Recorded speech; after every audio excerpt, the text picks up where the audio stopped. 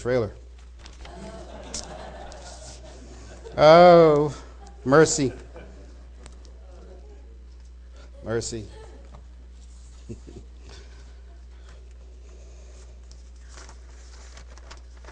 Well, I'm going to have to cut this short somehow, some way, said the rabbi.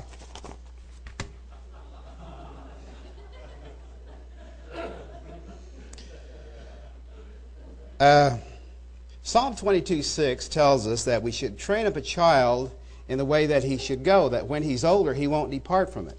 Somehow he will remember some of these things that he may or she may have heard in church or at some time, a scripture read. Proverbs 20 and verse 11 says that a child is known by his doings. Sometimes, we know that they're foolish. Sometimes they do dangerous things. And so we know a child by his doing. 1 Corinthians 13:11, the Apostle Paul was saying, when I was a child, I spoke as a child. I understood as a child, and I thought as a child. But when I became a man, I put away childish things. Well, I have yet really to do that, but then the Apostle Paul was not, married. He didn't have children or grandchildren like, we do. And so we go out and buy the toys and we play with our kids. And, we still have yet to put away those childish things. But in the book of Isaiah, chapter 11 and verse 6, and I didn't give these scriptures to Brian, so he's wondering where I'm going with all this. But in verse 6 of chapter 11, and this is what the feast has meant to a lot of us and what it portrays toward the future. In verse 6, it says that the wolf also shall dwell with the lamb, and the leopard shall lie down with the kid, and the calf and the young lion and the fatling together, and a little child shall lead them. So you have all these wild beasts, these wild animals that, would rather, the wolf would rather eat the lamb. And we have this little child that is going to lead them.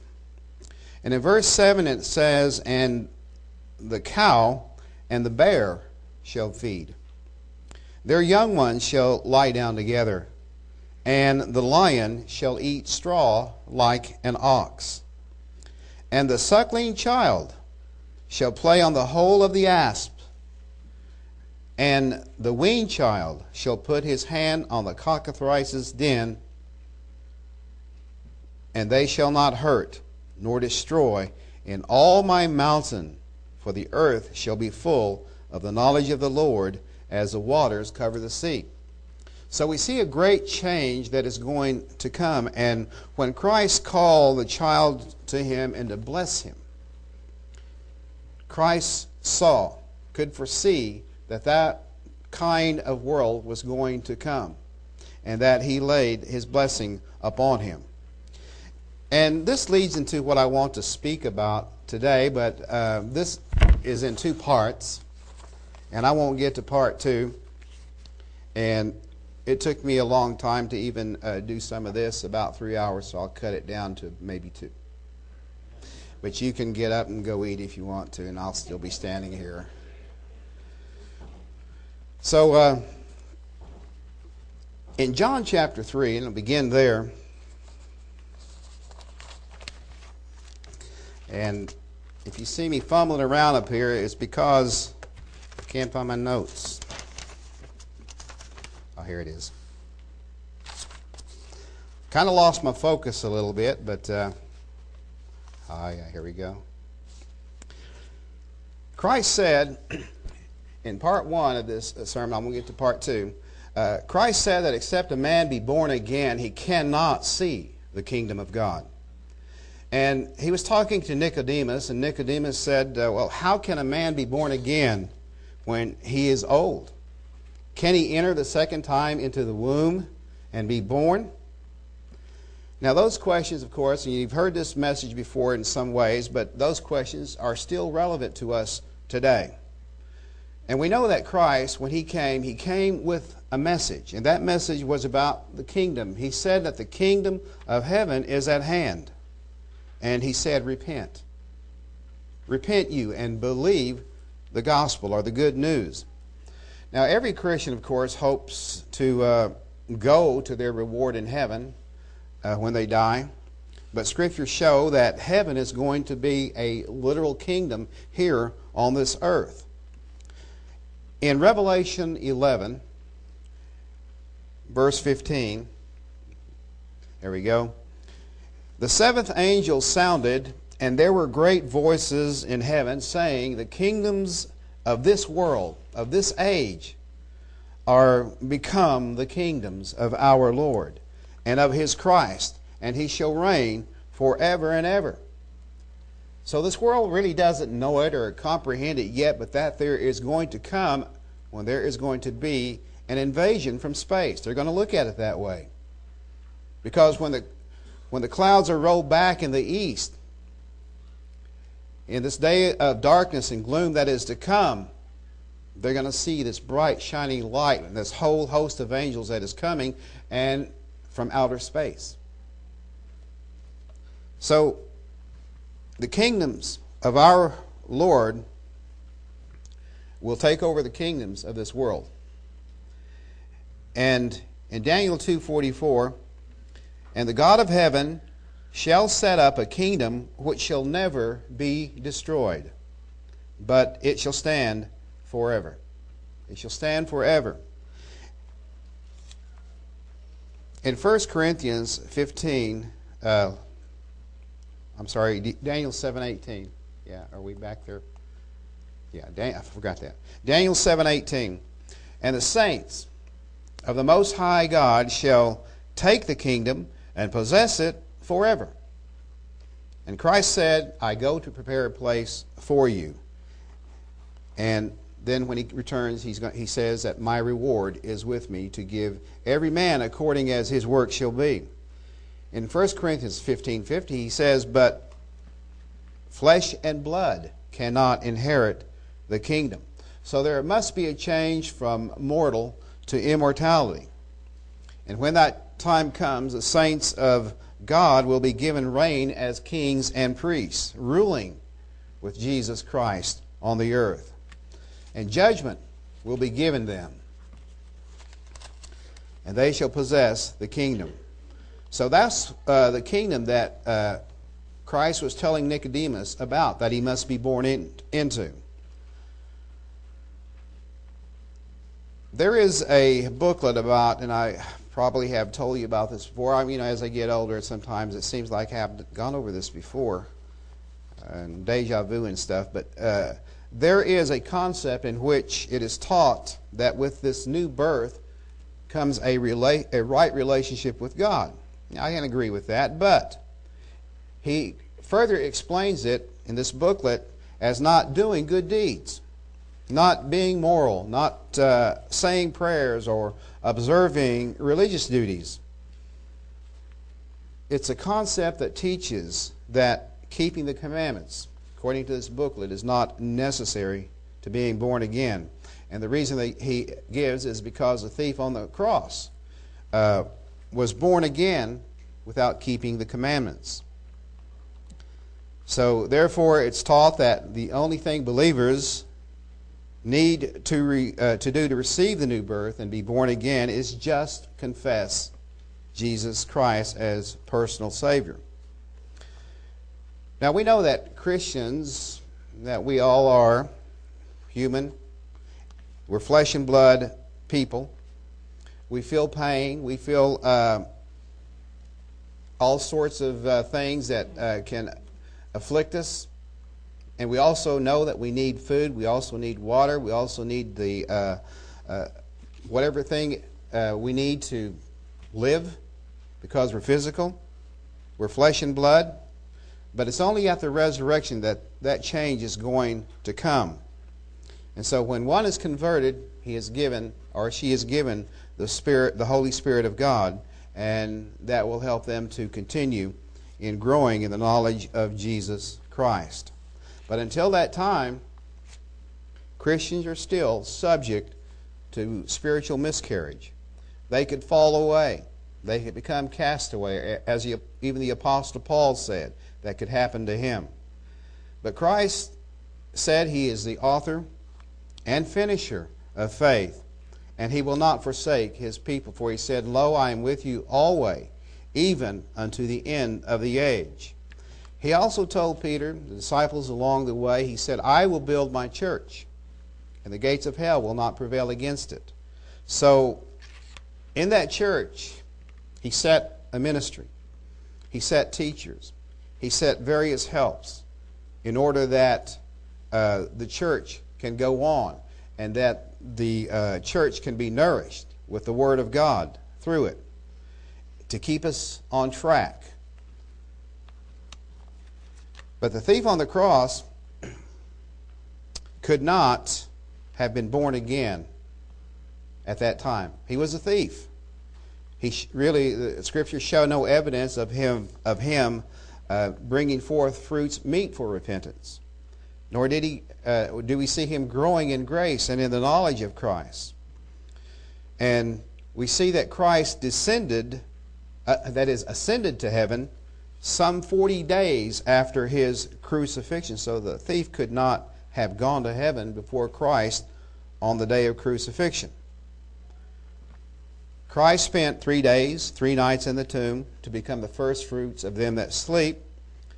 That's 24 hours, or 72 hours. However, if the thief went to heaven ahead of Christ, the thief would be the first fruit. So we see that that does not work out. So when Christ told the thief, today you'll be with me in paradise, He was telling the thief, you're just going to be with me in the garden, the cemetery, where the dead are buried. In Hebrews 11, we see that those who have died in faith have yet to receive the promises. And we know that the promises are eternal life and glory in that kingdom that is to come. Scripture says that blessed are they that do His commandments, that they may enter through the gates into the city. And it says that he that overcomes shall inherit all things, and I will be his God, and he shall be my son. So Christ was speaking of a spiritual birth, a born-again state that is yet to come. And He gave Nicodemus of that state, saying that the wind, this is in John 3, in verse 8, that the wind blows wherever it pleases. You hear its sound, but you cannot tell where it comes from or where it is going. So it is with everyone that is born of the Spirit. Sometimes it may be a little bit hard to think about because we're so used to seeing the wind blow against the leaves of the trees and see it move. We've also seen storms. We know that there are things that are invisible, things that we do not see, that is powerful. And this is the way the Spirit is. So it is with everyone born of the Spirit. But we ask ourselves today, are we like that? Even though we may be converted, even though we have the Holy Spirit of God, are we like that invisible wind and dynamic wind that Christ was describing to Nicodemus? Not yet. Because that which is born of flesh is flesh, and that which is born of spirit is spirit. Flesh and blood cannot inherit the kingdom of God, neither does corruption inherit incorruption. So at that time, our mortal flesh will then become incorruptible, fashioned like unto Christ's body. So Christ said, except a man be born again, he cannot see the kingdom of God.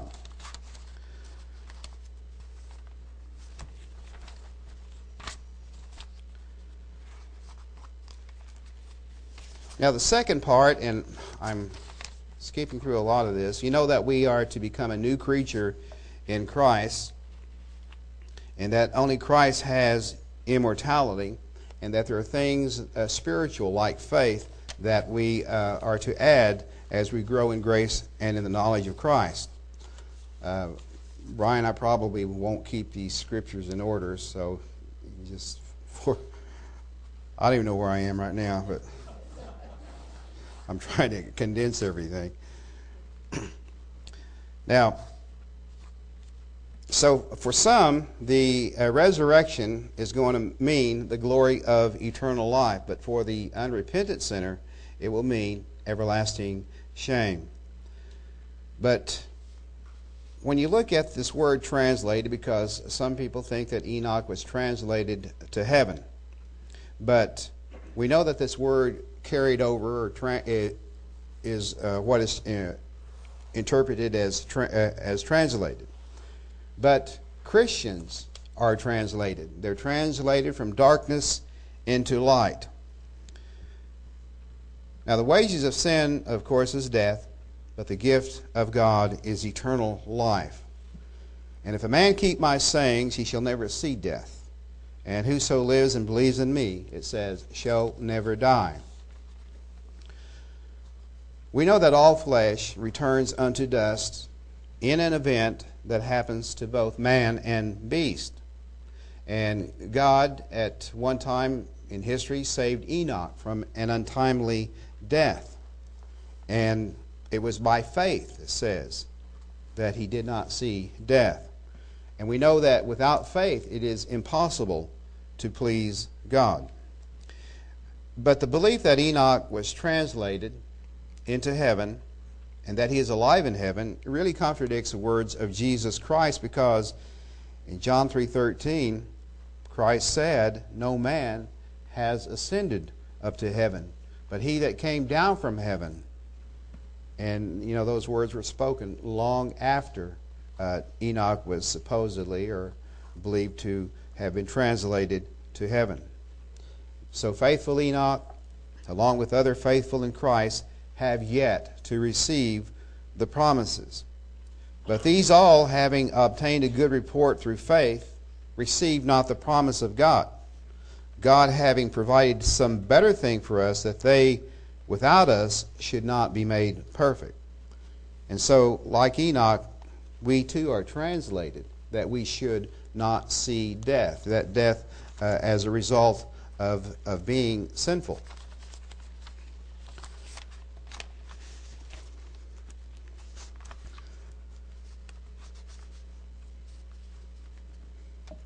I feel like an auctioneer in a way.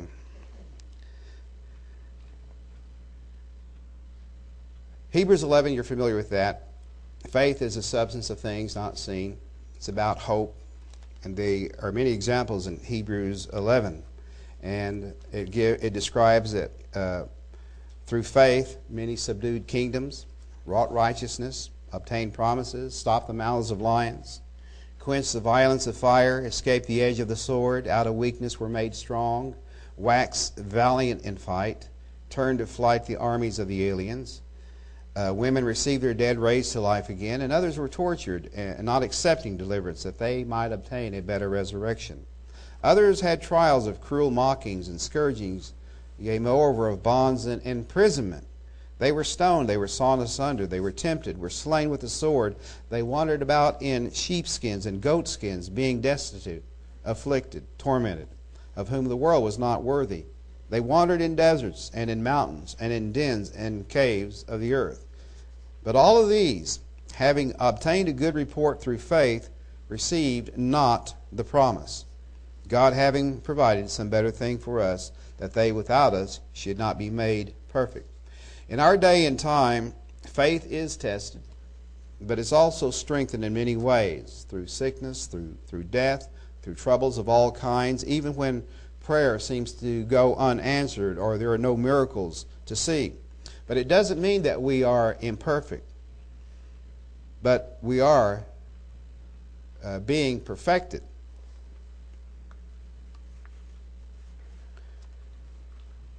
Behold, said Christ, I stand at the door and knock. But we know that Christ is not going to come in unless we open the door, unless we answer the door. He's not going to impose on us. But as His Word tells us, like He did Nicodemus, you must be born into His kingdom. and be translated from darkness into light. And this is His desire for His creation. And unless we become as little children, we will not enter into that kingdom of heaven. Familiar scripture, one that we've learned in times past, is the one that says, "For God so loved the world that He gave His only begotten Son, that whosoever should believe in Him should not perish." So belief has to start somewhere. Faith has to start somewhere. And by the foolishness of preaching, God chose to save them that believe.